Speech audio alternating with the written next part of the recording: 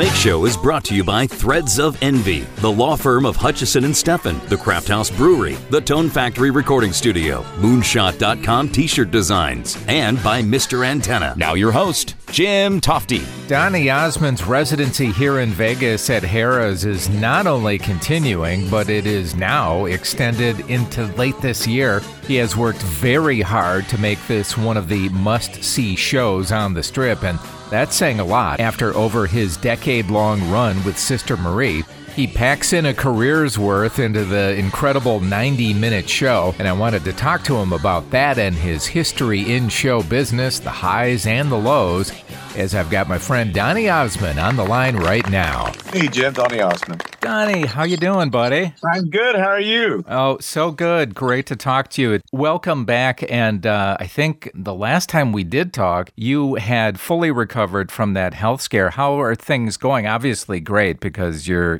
going 100% again. I bounced back like the ever-ready bunny. Uh-huh. Yeah, in fact, the show that I do is quite physical, quite demanding, so you got to stay in shape. Yeah. And so it's my workout every night. So it's either going to kill me early or keep me healthy. Yeah, you talk to other performers, and really that's it. There's no time really for any kind of a workout because you leave it all there on the stage, don't you? It depends on the show, obviously. And the way I like to perform is it's very physical, a lot of dancing. Of course, people expect those kinds of things after winning Dancing with the Stars and all the dancing and stuff that I've done in the past. Yeah. The bar has kind of been raised in a self-inflicting way because people expect everything and the kitchen sink, and that's what they get. In fact, I was just talking to somebody about this. They said, we saw the show, and we don't think you left anything out. So it really is 6 decades of show business in 90 minutes. In fact, somebody said the other day, it's really kind of cool, and I agree with them. It's not a show.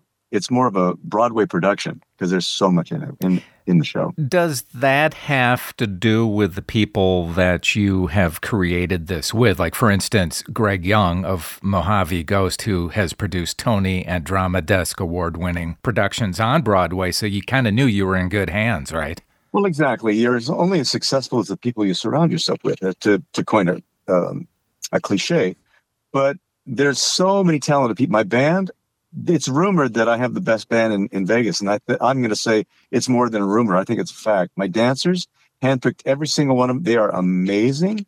The crew, my creative team. Raj Kapoor is another name I want to drop. Yeah. He's the one that comes up with all the creative ideas for the Grammys and the Oscars and the Emmys, and he is like a brilliant guy. His whole team came in, and Tom Sutherland is part of his team that lit the whole thing. He's just amazing. And when you get that many great people around you, it kind of hedges your bet to a certain extent, but you never, ever know, Jim, if it's going to work. You can throw it against the wall, but unless the people come to see it, unless they like it, it's not going to work. How did you find Raj Kapoor? Same management team. Yeah. He was a dancer, and was a dancer for many, many years and turned into producer, creative director. So I've wanted to work with him for many, many years. And when the Donny and Marie show was coming to an end, I thought, let's bring him to Vegas and have him see the show. And he listened to the album that I was working on at the time, which is out now, my 65th album, by the way. And he said, this is more than an album. This is a show. So we just started talking about ideas, kicking them back and forth. And it was an embryonic idea of what I have at Harrah's right now. And we had so much fun putting it together because after 6 decades of show business, you have a repertoire that's kind of long. There's one segment of the show. I can't remember if I told you this last time, but it's probably one of my favorite parts. I call it the request segment. So for 15 minutes, anyone in the audience can pick any song I've ever recorded in my entire life, and we do it. And we get to about maybe 5 or 6 songs before we move on to the show. Donny, that's 65 albums. Yeah. Do you remember all, what is that, 600 plus songs? I don't. In fact, just the other day, somebody requested a song. Jim, I don't even remember recording the song. And so it came on there. The band started playing with it. I remember the first line, and that was it. And I just sat back and listened. Everyone was laughing. It was a very funny moment, but it was real because I couldn't remember it. Well, yeah. See, now people are trying to stump you now. They're not just saying down by the lazy river. They're going real it happens deep, every right? night. They're trying to stump me. Well, and as we're recording this, it was just announced that your residency inside Hera's showroom is basically going through the end of the year. That you signed up for all those many more shows. It is an exciting day, Jim, because you always hope that it will stick, like I was saying earlier. But it's definitely sticking, and I have to thank the audiences and everyone here in Vegas, this community, who's embraced this show. Because let's be honest with each other. I was coming off a very successful show with my sister at the Flamingo, 11 years. Yeah. And you'd be surprised how many naysayers came to me and says, "Oh, you're never going to top that." And so I went in with a lot of skepticism from people saying, "Can he pull this off?"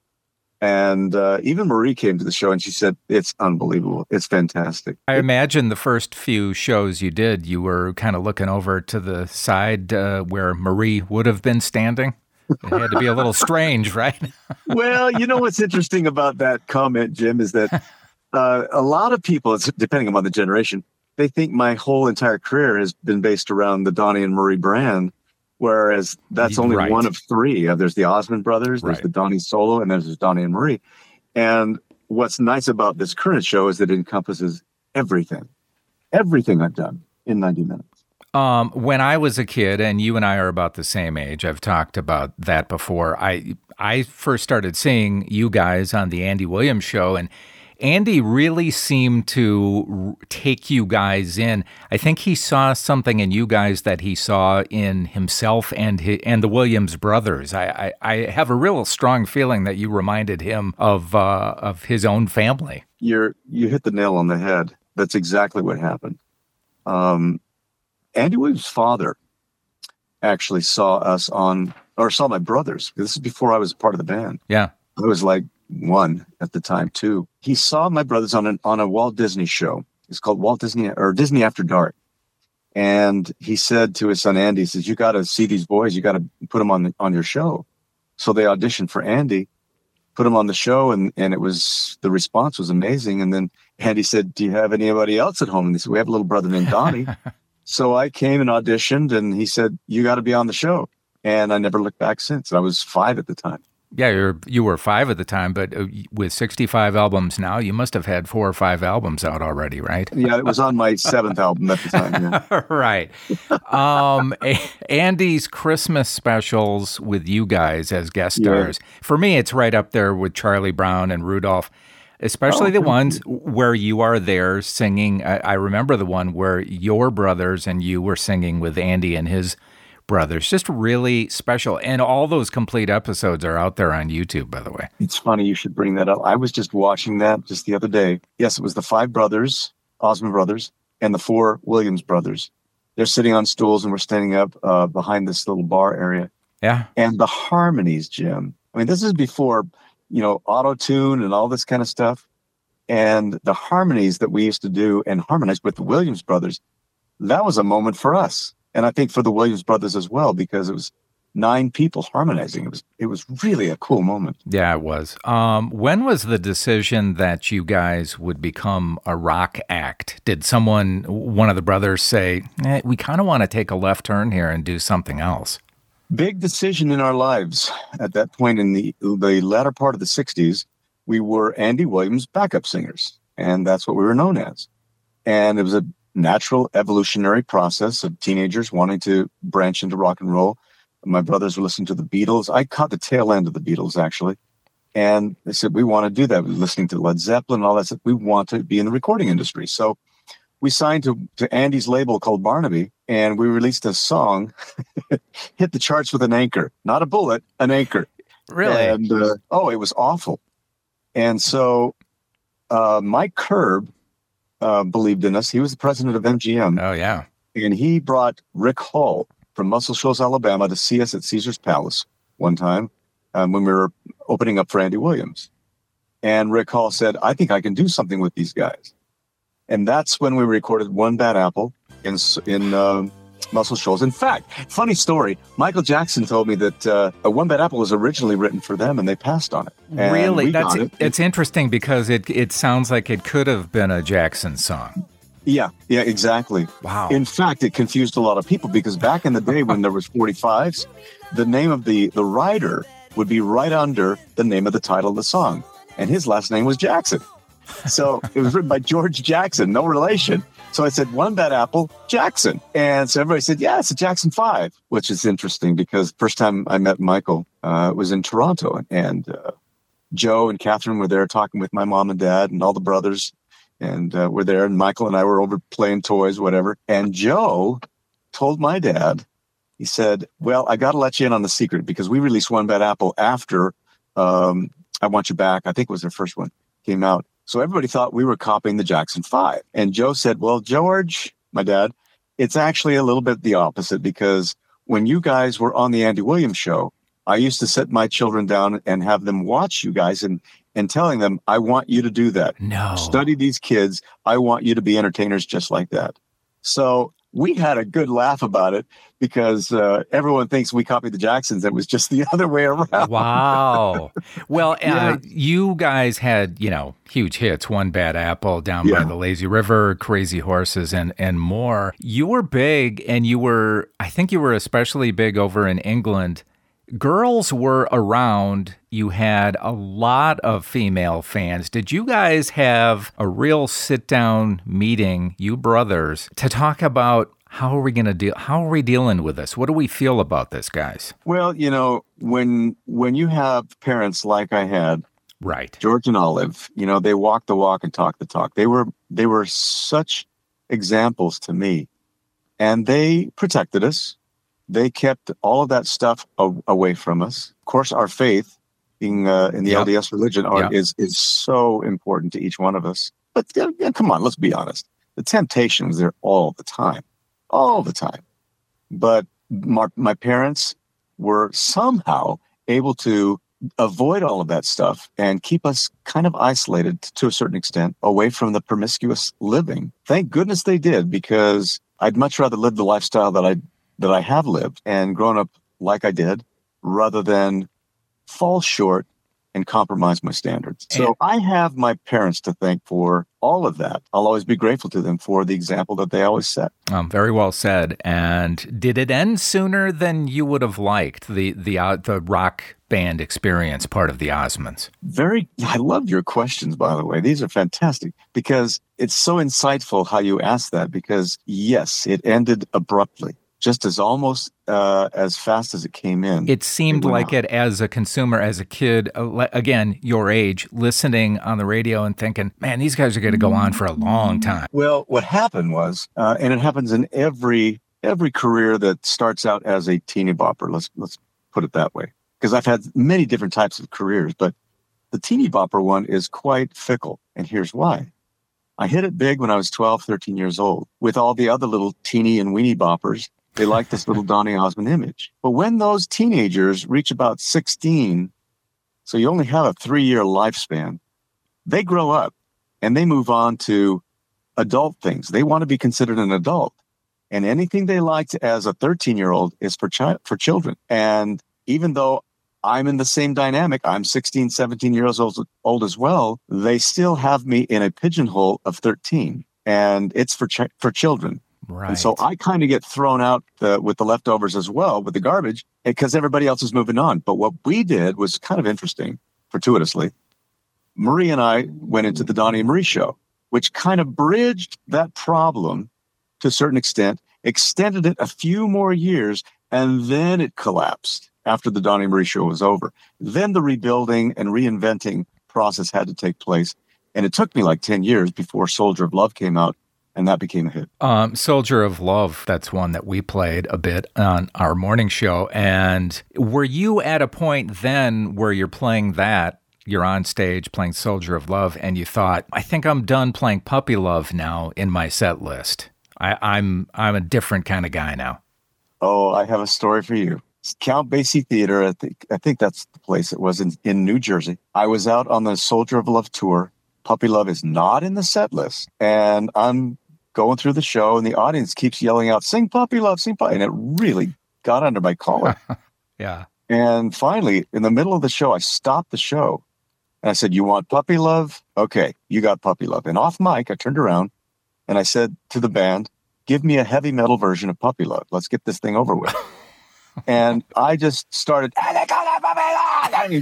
and the band and I were having the time of our lives, and the audience was like, whatever.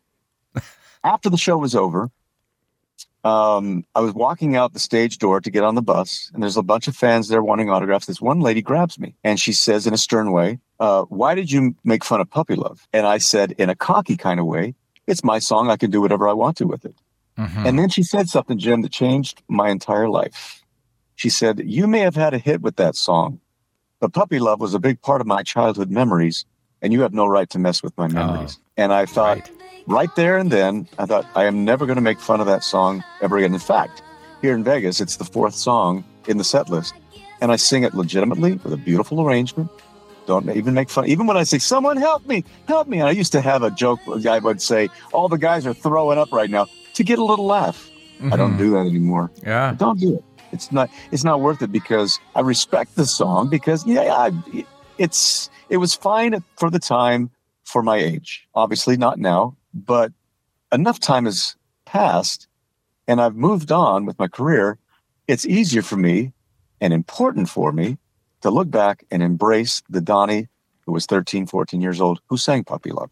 Just to take a step back again, that year that you did the American Music Awards, where you and Michael Jackson were presenting an award, Dick Clark put you two guys together. That was really cool. That's a very memorable experience for me watching that on TV. After you did that, you guys actually went out and had a bite to eat. Is that right?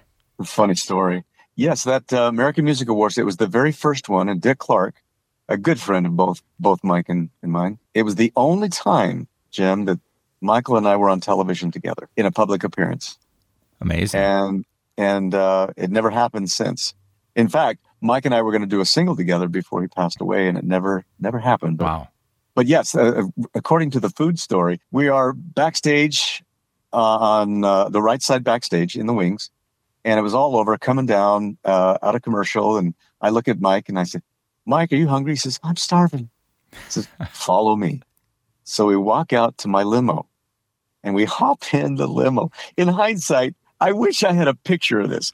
And we drive to Jack in the Box and we pull up to the little speaking clown face. All right. And we order all these tacos. And so Mike and I, we open up the moonroof, right? And we're driving down Sunset Boulevard that night and eating tacos, laughing our heads off. And it was a moment in my mind I will never forget. And Mike and I, we would laugh our heads off when we get together and reminisce about all the moments that we've had together privately, and that was definitely one that really, really made us laugh. So a great moment and memory I'll never forget. And I treasure, because that's the Michael Jackson I hold near and dear to my heart. Not the one that made some weird decisions at the end of his life. But what was the single? Did you have something in mind that you were going to do with him? I cut a track. Do you remember Stevie Wonder's "I Wish Those Days Of course. Could Come Back Once More"? Yeah. So I cut a track. In fact, I played it for Stevie, and he said, "Oh man, this is going to be fantastic." And then the next morning, I went to Neverland, and I played it for Michael, and he said, "This is going to be amazing."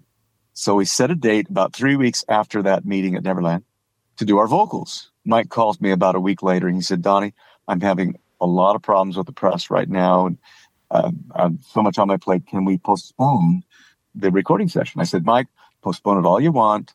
Let's record it when you feel right about it." And it never happened. That sucks. Yeah, big time. It would have been so cool, and he was excited about it too. I don't know why this one came up, but it was an episode of Friends recently where Joey becomes a contestant on Pyramid, which you were hosting at the time, and you did a great job, by the way. Thank you. What do you recall about shooting that episode? Because it was hysterical. Okay, I'll be very honest with you, okay? It wasn't the fact that he was funny. It wasn't the fact that it was really cool. It's the fact that I was going to be on Friends. Right. That I'm going to be part of that history. Yeah. Because it was, it's such a popular, and it's still such a popular show. Yeah. And I'm a part of that alum. That history, I'm a part of. In fact, somebody showed me this. There's a coffee table book of pictures of friends. They showed me my picture in that book, and I thought, how cool is that? You know, I've been able to have a lot of accolades. I've been so blessed over the years. There's certain things where you say, yeah, that's kind of cool. And that's one of them, to be part of that whole Friends history. By the way, the guy who, this is like totally left field trivia from that episode, but the guy who played Matt LeBlanc's partner is a regular now on Blue Bloods.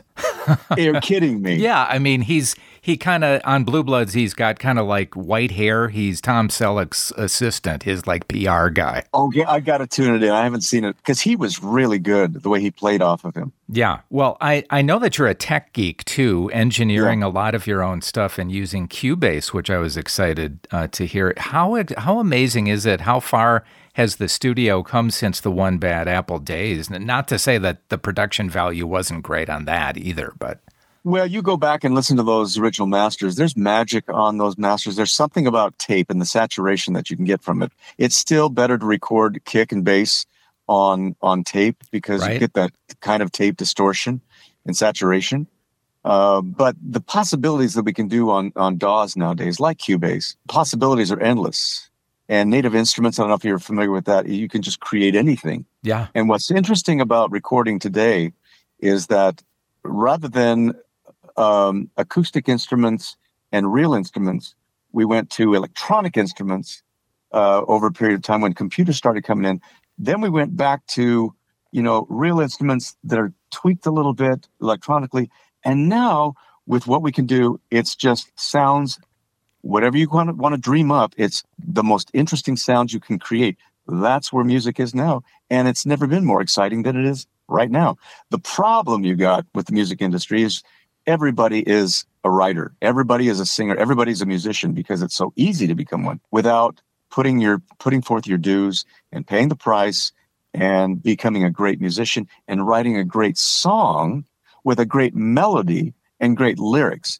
There's so much garbage out there, but boy, with technology, if you're a great writer and a great singer, you got some really cool stuff. You look at what Bruno Mars has done. Look at Beyonce, what she's been able to accomplish. I can hardly wait for Bruno's next album, I'm sure. And Rihanna, just what she did on the Super Bowl. I love her. In fact, I have an interesting connection with Rihanna. The guys that discovered her, Carl Sturken and Evan Rogers, they're the ones that wrote and produced Soldier of Love for me. Wow. Yeah, so there's a nice little tie with Rihanna. Do you get a chance to see any other acts on the Strip, or are you just always working when everyone else is working? That's the problem. We're always doing shows at the same time. In fact, my friend Neo is coming here really soon. I wish I could see his show, but everything's happening at the same time. Well, everybody can purchase tickets at ticketmaster.com/Donny and the show. Or you can go to Donny.com if you want to go there too. Donny.com. And shows beginning at 7:30. Limited number of pre-show VIP experiences also will be available. Can't wait to see you at some point during this year, Donny. It's always Anytime cool. Anytime you want to come, you just give me a buzz. Appreciate that. It's always a cool thing talking to you, buddy. Great to talk to you too, pal. Take care. Good luck with the run of the shows. Thanks, Jim. Bye-bye. Bye. He is so interesting because he has total control of his career and knows every aspect of performing now, from the stage to recording. And he could really teach a course to younger performers about what to do when things slow down a little bit, because he has reinvented himself so successfully over the years. Well, that finishes this fun episode of the Fake Show podcast. Thanks for listening. I'm Jim Tofte. I'll see you next time. Listen to The Fake Show anywhere on SoundCloud, Stitcher, iTunes, and thefakeshow.com.